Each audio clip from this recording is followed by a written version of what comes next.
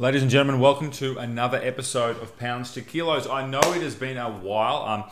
I ask for your patience and understanding on that. I think when I started this podcast, I started at the end of the 2019 Open, and we're going into a bunch of sanctionals event, and it just made sense to have an update for you each week. I also had a number of exciting guests that I'd already booked in, and as we're sort of starting off the 2020 season, there just hasn't been quite what I feel is like, I don't want to just be producing episodes for the sake of producing them for you guys. I want it to have valuable and interesting content to it. Content is such a buzzword these days in this industry. And I just felt that as the Open was going on, obviously the focus is very much on the Open. And there's so much good stuff out there about how to do workouts and how to warm up for workouts. And that's not what this show is. By the way, that stuff is awesome. It's just not what I'm providing. So I just sort of felt like any episodes in that time would have been a little bit drowned out by that taking place. I thought I'd leave you to focus on the Open, if you will. And now that the Open's over, I can sort of do an assessment on that. And that'll certainly be in an episode coming up soon, because the Open was an interesting one, and we can obviously discuss that at length. But today's episode is very much about my experience from the Torian Pro, which I just came back from. I was doing media for the Wildlife during that time. And this is not just going to be an assessment of the performance of the athletes, although I'm definitely going to look at that. But I just think that event, it was a special event to be part of, and it really reminded me of some key things that are essential to a CrossFit style competition. Why do I say CrossFit style? Because it's not a sanctioned event from CrossFit, so it's technically not a CrossFit competition. It's a fitness competition, but it certainly could be a sanctional, it could be a number. It certainly would have the prerequisites to be a sanctional if the boys wanted to take it into there. So today's episode is about a few things I wanted to discuss. I mean, I could have called it the 4 or 5 things I learned from the Torian Pro. That'd be a little bit gimmicky. It's not necessarily like that, but just some stuff that I want to share with you.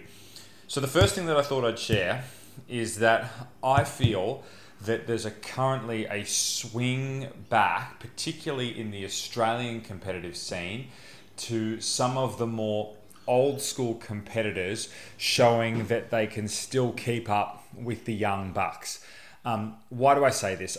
In particular, I'm looking at the individual competitors for the male and the female side of things. So the sport of CrossFit has changed significantly in the last few years. And certainly for a while there, particularly after a few of the CrossFit games, I think probably in my mind, 16 and 17 stand out as particularly high volume years. I think there was a swing towards thinking that the young competitors that could tolerate huge amount of volume were best suited for the direction that the sport is moving. I think it's swung back the other way a little bit. Sanctionals events can be high volume, but typically they're not, just because they're trying to run so many people through different events. The CrossFit Games is definitely nowhere near as high volume as it once was, mainly because there's so many cuts. And we know the Open is not high volume. It's 5 workouts over 5 weeks. Torian was reasonable volume. It wasn't crazy. It was a good test of fitness, I thought. And the performance of people like Brandon Swan, Zeke Grove, Jess Coughlin made me see that those competitors that have been there for years and years and years are still the people that you need to try and beat if you want to get a spot to the games or win a high-level CrossFit competition. I think with people like Brandon, just because he hasn't been going to the games since 2014, there's this view that the sport has gone, past him potentially, or past a competitor like that. And it's just not the case. Like, his performance on the weekend was absolutely unbelievable. And I can absolutely guarantee that for people that didn't, there'd be competitors that either A, didn't finish on the podium, or B, weren't even in Brandon's heat, that train way more than him. And that's taking nothing away from Brandon. I actually interviewed him, and I'll share that interview with you. And I know that, he's had a child recently, and CrossFit training is not 9 till 5. He doesn't just train all day like some people who he's competing against do. I'm sure he trains reasonable volume. That goes without saying.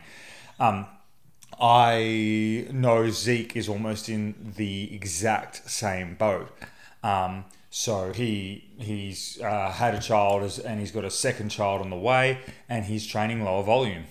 He talked to me about that, and he talked about how Rob Forte, who also had a stunning weekend, almost beating Rich Froning, they're all training lower volume, and they're all still performing really, really well. When I spoke to Jess Coughlin briefly, her training schedule was interesting. She's been focusing a lot more on fitness. She's looking exceptionally fit right now. She's lost a little bit of body fat. She didn't have much to lose, but she certainly tied up her diet.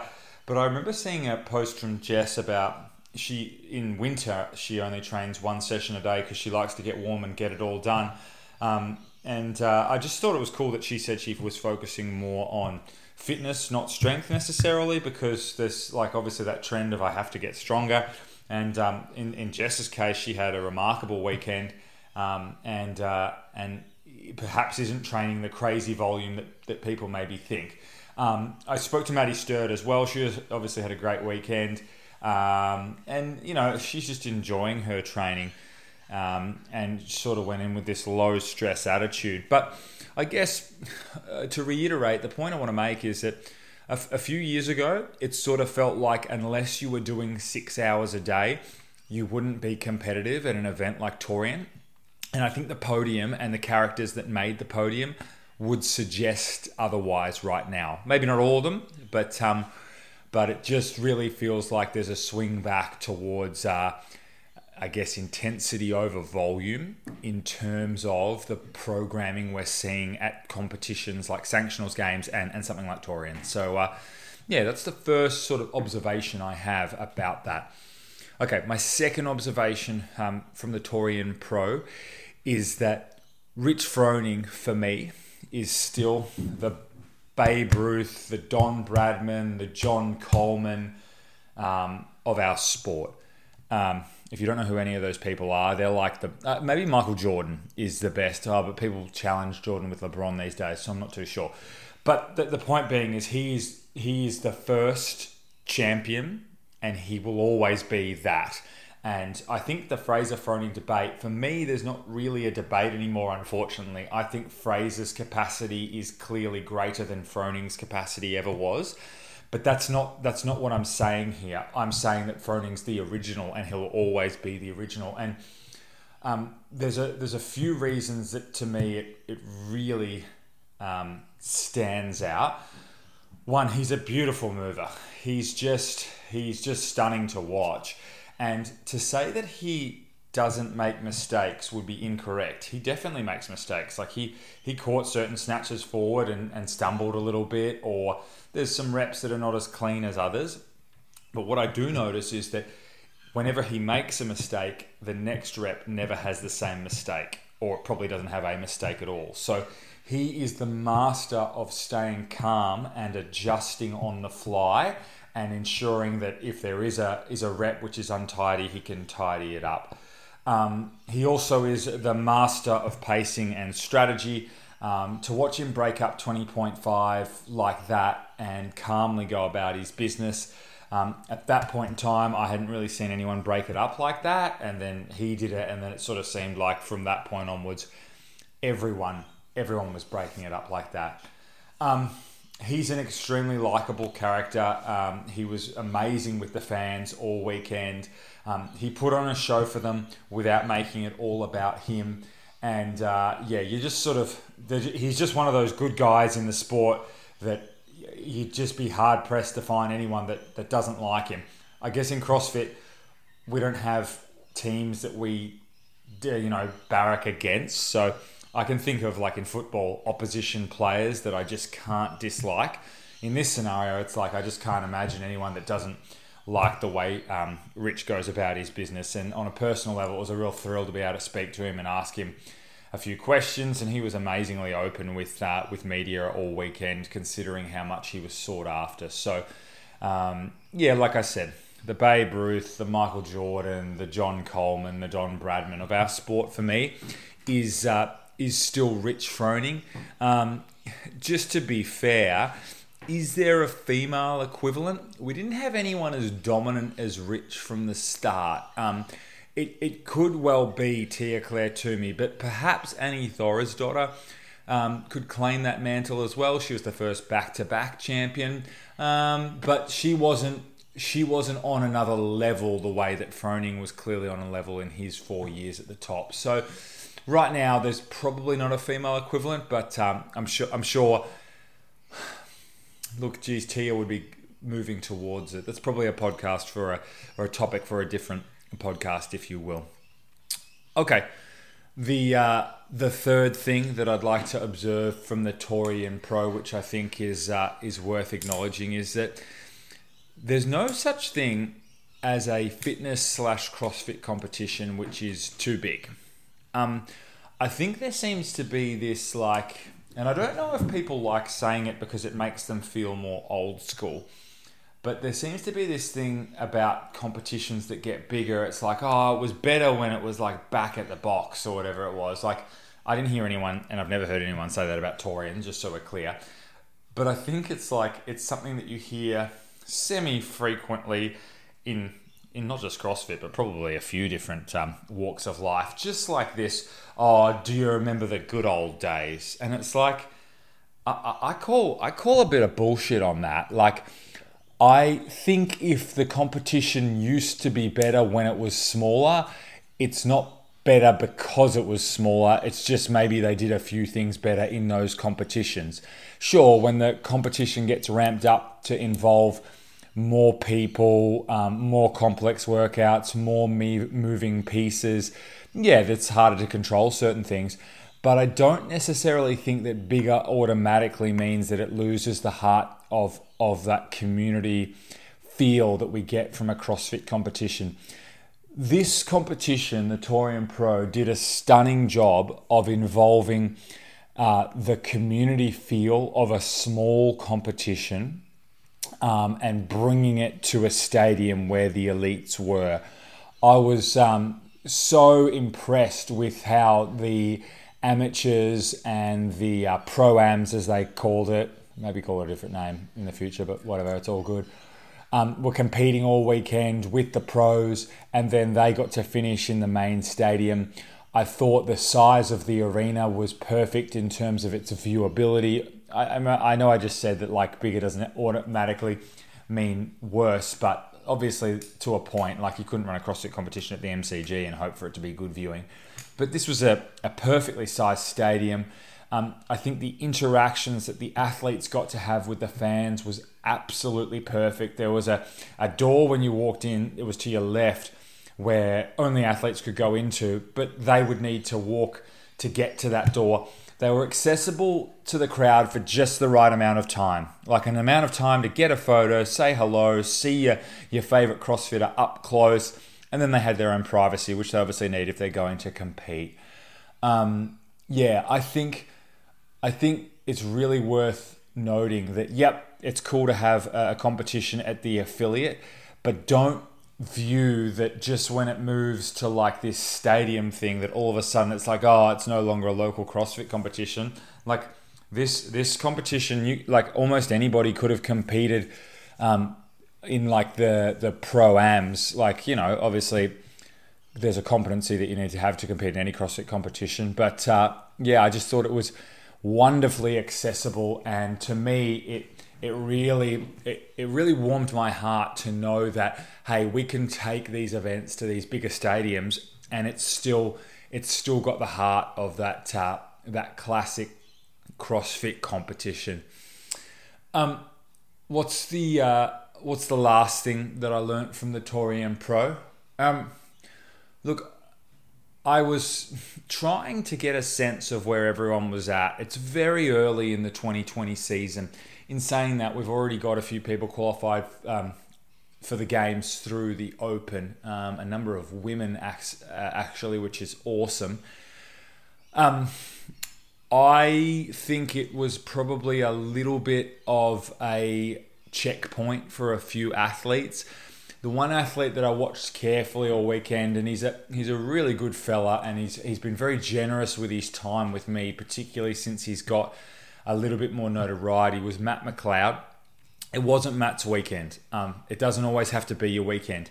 He's coming off a very successful games. He's going to have a longer road back to full fitness than most other people due to the CrossFit Games that he had. He is going to have some work to do to get to the games. He can definitely win a sanctional. From what I saw at the Down Under Championship last year, he can definitely do that again. That was a remarkable effort, and he did it at the games, so we know he's got it in him. But keep in mind now that James Newbury hasn't qualified for the games, so he's going to be wanting to win a sanctional. It's going to be a tough road for Matty, and I think after having the year that he had last year, it's a very big ask. Like what's he got to do now to beat last year? He's got to come in the top 5 at the CrossFit Games. Otherwise, he hasn't moved forward as such. I actually call a bit of bullshit on that. Like if Matt was to get back to the games and finish in 15th, there's a very good chance he could still be a better athlete than he was last year when he finished in the top 5 or 6. So I guess what I wanted to highlight is that the field is so competitive, both men's and women's, that nobody is a guarantee. Absolutely nobody is a guarantee. I mean, as it stands right now, Matt Fraser finished 3rd in the Open. Now he's going to qualify because he's going to win the US spot. But, everybody's beatable. And the same athlete that looks unbeatable on a certain day, like Matt McLeod at Down Under last year, if they're slightly off the boil, they're slightly under the weather, use whatever cliche you want to use, they're very beatable. And he was not just getting beaten, but he was getting beaten comprehensively. I think he'll bounce back. I hope he bounces back. But I guess for me, it makes the season exciting again. Like it's not always just going to be the same old faces at the CrossFit Games, because you're just not like there's too many good people out there. There's just too many good people out there. On that note, I'd like to think that we're going to see a number of people try to get there individually who went team last year. I don't think Jess Coughlin will. She's looking for a team, and you'd be mad not to snap her up if you had a spare female spot. But I would like to see, I can't see how they could all get there, but I would like to see Khan, Zeke, Brandon, Courtney, Haley, that is, Maddie Sturt, all back at the CrossFit Games. And the one that I think, I'm unsure exactly what his thoughts are now, because we know Scott Panchek and Rich Froning are going to be the 2 male mayhem athletes. Royce Dunn, like his fitness is so impressive. That sounds stupid to say about a CrossFit athlete, but he's known for being strong. But I just forgot how goddamn fit he is. Like he's such a big human, and he can seriously move with some speed. And I think we sort of forgot about him because we didn't see him at individual sanctionals last year. And God, he sent warning signs to anyone who needs to go up against him. Anyway, guys, just thought I'd share my thoughts on the Torian Pro. I went there not knowing what to expect from the move to the new arena, and I left on several levels excited about the future of Australian CrossFit, about the competitors, about the events we can hold, and just about the whole atmosphere of the thing. If anyone was there, I'm sure you'll agree. Have yourself a good week or so until I speak to you next, and keep converting pounds to kilos.